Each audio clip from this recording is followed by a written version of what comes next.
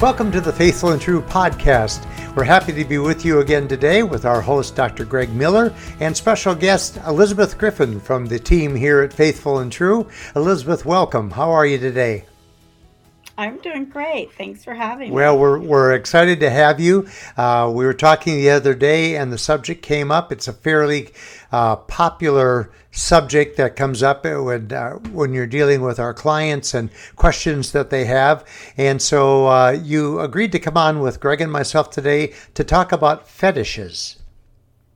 Absolutely. And, you know, what's true is there's a lot of questions about that. You know, we've been doing a series on questions. And so maybe the question today would be, what is a fetish? What causes a fetish? Where do they come from? And the first thing that I want to say about this is, especially in the context of the men that we work with, for those who may have some sort of fetish association or behavior, there is significant shame that goes along with that.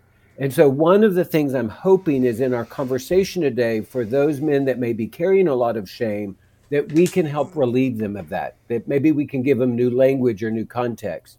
The other thing that I would acknowledge is for women who have discovered that their spouses have a fetish behavior or association, that they also carry a lot of shame.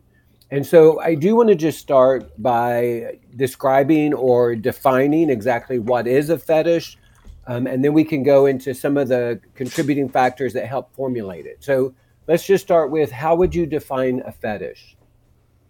Well, technically, a fetish is described or defined as having sexual arousal, sexual interest to an inanimate object or to parts of the body. I would say prior to technology, we had kind of limited fetish behavior that we saw in clients. Maybe sexual arousal to cross-dressing, wearing women's clothes, sexual arousal or interest, particularly in feet or in stuffed animals. What we now see with technology, as I was thinking about this today, I was reading the intro to a book, and it talks about that since the explosion of sexuality online, we've seen people take almost any object or part of the body and oftentimes develop fetish behavior or sexual arousal and interest to that object or to that body part. So I would say right now they think that there are millions of fetish types behavior that we could not even begin to talk about in a half an hour. Right. Well, and part of that thing I think is helpful for men and then their wives to understand is typically an association comes somewhere out of our story. You know, we often say there's a reason why we are drawn to what we're drawn towards. And so no matter what a person's fetish behavior is, typically there's some sort of association from the past that maybe has evolved over time. And then there's some sort of introduction to that object that was intensified because of the sexual association that eventually began to develop. So these don't just come out of thin air. And again, a phrase that we use a lot at Faithful and True is, given your story, it makes sense you would have these associations. And so let's understand your story so that we can begin to understand what's the meaning and messages that you associate with this particular body part or with this inanimate object. And so I think if someone... go ahead. Oh, go ahead. Now, I was just going to ask. Say, I think for a lot of men, they're able to eventually pinpoint back to an area. And again, prior to the online world, we could almost always point back to maybe something in the childhood or some part of their story. It's been a little bit more difficult with technology because in the past, we thought that fetish behavior typically developed by the time you were an adolescent. And if you got through adolescence without fetish behavior, then it really never developed. That's no longer true. I think that for a lot of men, they discover something in the online world and something gets triggered. Um, I still think that for a lot of men, it's about a piece of their story that gets triggered at a level they weren't even aware of. There is a huge debate in the field about where do fetishes, how do they get developed? And Mm-hmm. there is one researcher that talks about we don't even understand normal human sexual development yet, and we're just now beginning to look at fetish behavior and the processes of the neurochemistry of the brain, that maybe perhaps a genetic component. You know, we often see sex addiction in generations of Mm-hmm. families. Maybe there's a genetic component to some of the fetish behavior. Understanding on a brain level what's really going on in the brain during sexual arousal and how that gets connected when you're a child. So maybe you discovered as a young child that it felt good to rub your penis against a stuffed animal. What is it that some people will then develop a fetish behavior to stuffed animals and some won't? Mm-hmm.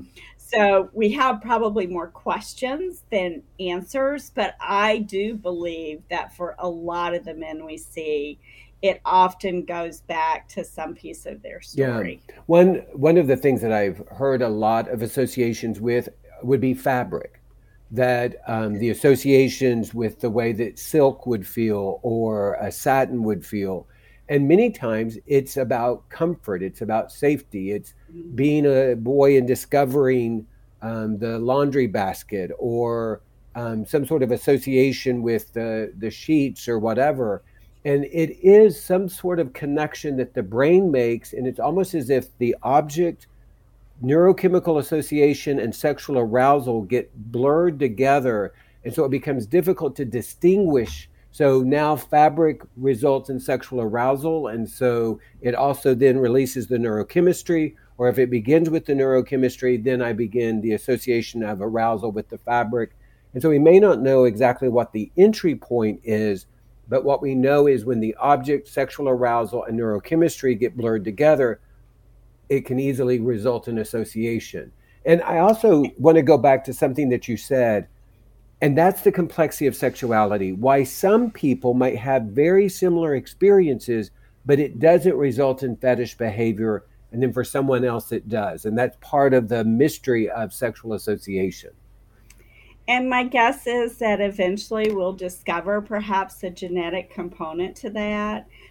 It's just so complex, all the variables. I think about a client I had who grew up in an alcoholic family, and his environment didn't feel safe when his father started drinking. And his father was a really violent man. And so he would hide underneath the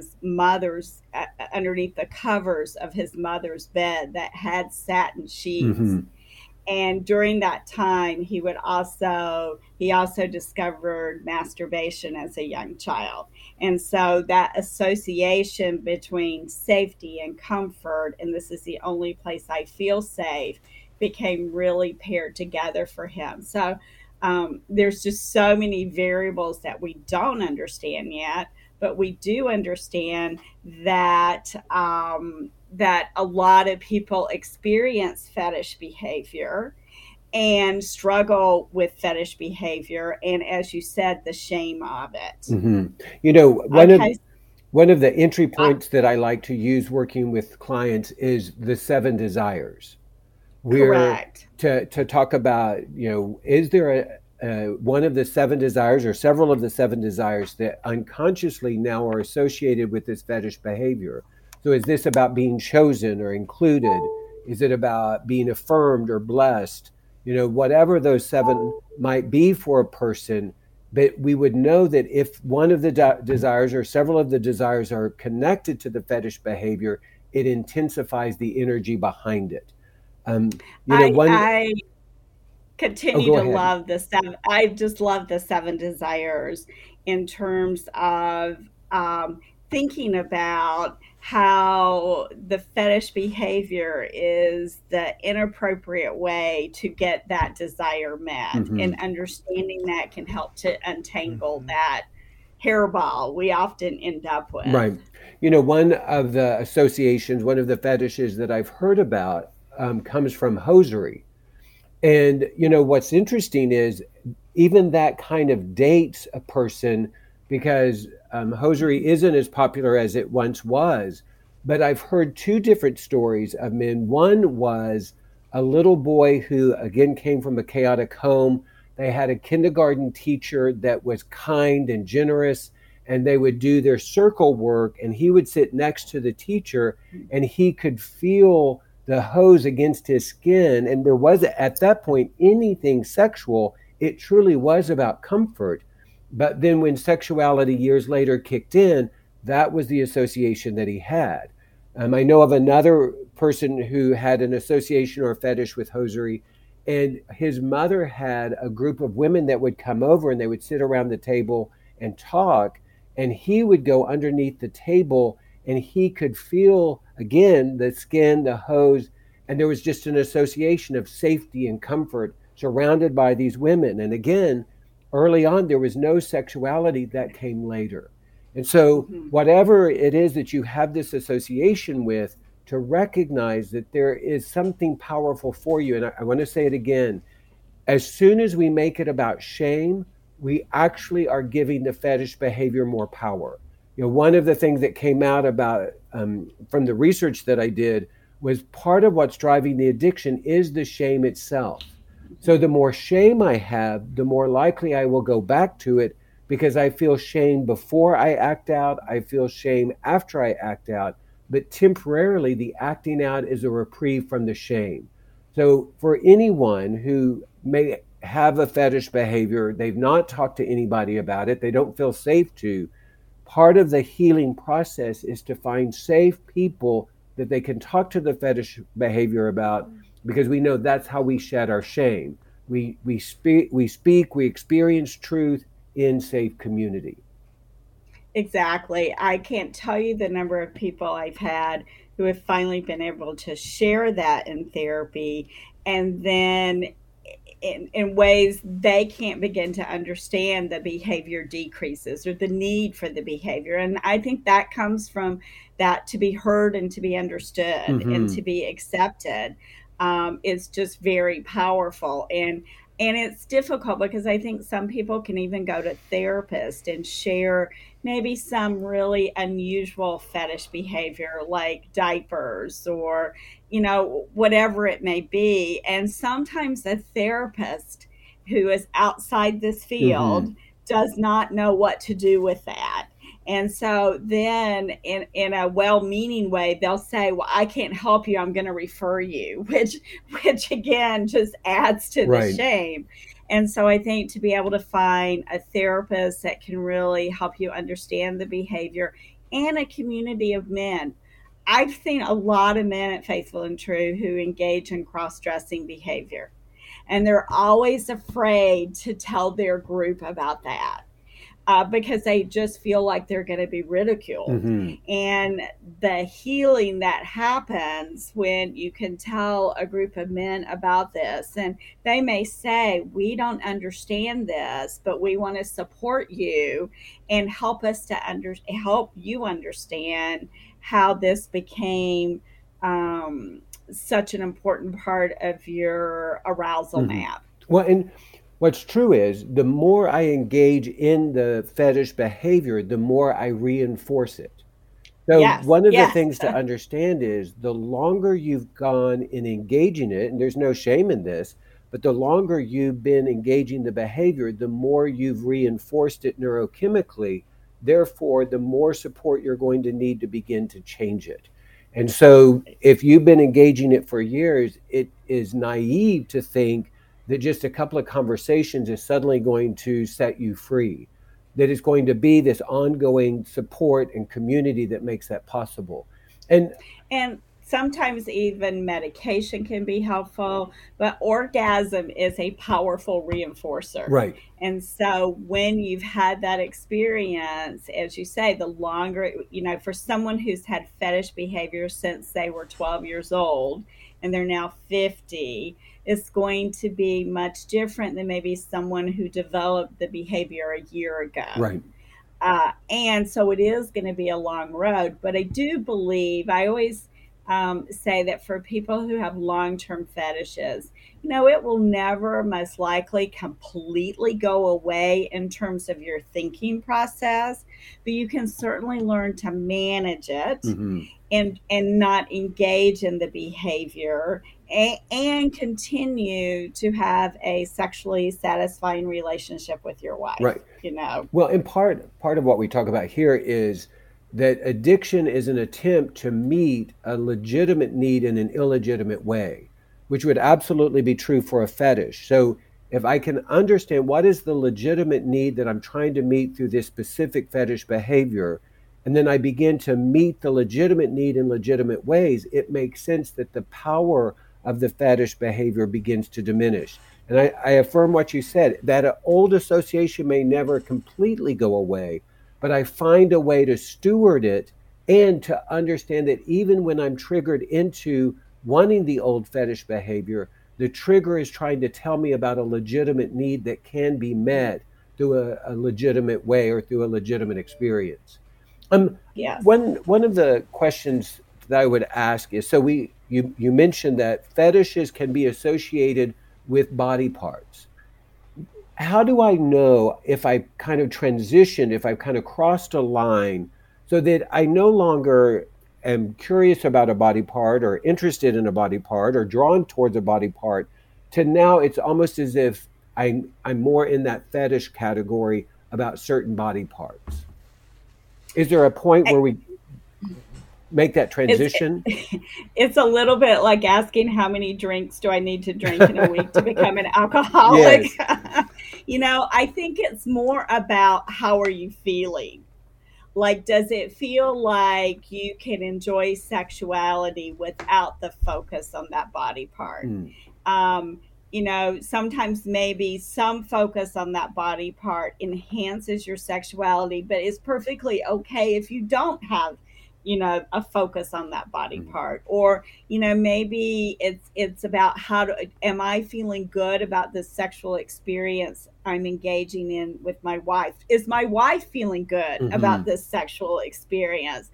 Does she feel like that all I'm doing is focusing on her feet? Right. And therefore she doesn't feel like even who she is important to you as part of the sexual experience. So I think that's why it takes a therapist to help you and your partner figure this out. Right. Because I do believe that your sexual partner needs to be part of this process, because they need to also understand aspects of this. Now, that doesn't mean it occurs in the very start of treatment, but I think, there are a lot of questions couples can talk about and ask and discuss during sexuality around, like, how are you feeling? How am I feeling? Does it feel like I'm engaging in sex with a person, or is my whole focus on that body part? Well, and maybe part of the criteria then is,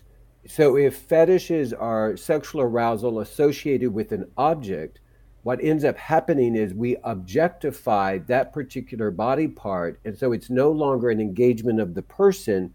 It's just this specific body part. And I think you're right. I think intuitively we know if something is off, if we are being objectified. And so it may be in our case, working with the men, husbands have the courage to ask their spouse, do you ever feel like I depersonalize you in our sexual experience, or reduce you to simply being body parts? And being able to have the courage in a non-defensive way to hear that answer. And to be able to just have the conversation, I think, and again, that takes so much power out of the behavior or the interest in a certain body part, because now you are sharing it, you're talking about it, and that really does reduce the shame. And I think men intuitively know the answer to that question when they're being sexual, because they're objectifying something, or if it's about the person. Now, oftentimes, maybe don't want to listen to the answer or know that, but I think therapy is about increasing that awareness to the point that you can engage in any in sexuality without asking yourself that question. I had a client say to me, like, it feels like, you're just sitting on my shoulder, like punching at me to ask myself that question. And I don't want you to be there when I am engaging in this behavior. But I think intuitively, men learn to listen to that inner voice and more actively pay attention to it through the process of therapy. I want to also highlight something that you said earlier, this awareness that for some men, the fetish behavior, though there may be some connection to the past, the connection isn't like a straight line. It really maybe began with the associations that occurred through the internet. And so what might be the indicators that I now have this fetish behavior, and maybe it was some neurochemical associations that began when I first was exposed to something on the internet? And I also want to say, I think we don't know yet for that group of men that it happens when they get online. Was there a little tripwire inside that it's helpful to understand, or did it just, I've had men say to me, I got on this website and it was about X, Y, and Z, and I was so fascinated I couldn't turn it off. Right. And now it's where I go all the time, and just like we talk about addiction, what are the earmarks? I can't stop thinking about it. I can't stop engaging in the behavior. I'm keeping it a secret. I'm not telling anyone that now I have this interest. And yet it is consuming every aspect of my life. I'm at work and have to go back to that website. Right. So I think it is very much like just the addictive behavior itself. The literature would not necessarily say this, and I don't want to say there's research to support this, but in many ways, fetish behavior is like addictive behavior. It is so all-consuming, and it's all you want to do, or it's the only way you want to engage in sexuality. So I think when you find yourself, and this is a new experience for you, the good news is if you can talk about it and, get some help with it right away, those are certainly, I think, the easiest connections to break, because they've not been connections for 25, 30 years. But again, it takes a lot of courage to seek out a therapist and say, I'm interested in this behavior, and it may be very unusual. It may be considered very bizarre. It may be considered really weird. Those are all things that clients are afraid of.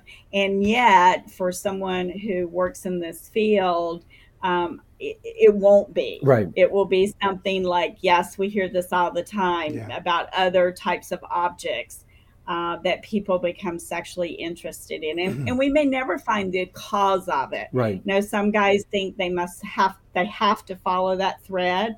Sometimes you just can't. There's just nothing you can, but that really doesn't mean that you can't still get help. There still is treatment, and there are things that will be helpful. Well, one of the great principles of recovery is don't compare, identify. And so, you were mentioning this guy that finally had the courage to talk about a fetish behavior in group. The reality is maybe I've not done that particular behavior, but there's parts of your story that I can identify with. The being out of control, the not being able to say no, the power of curiosity. And so even recognizing safe communities don't compare, but they simply identify what part of your story do I relate to that is also my story.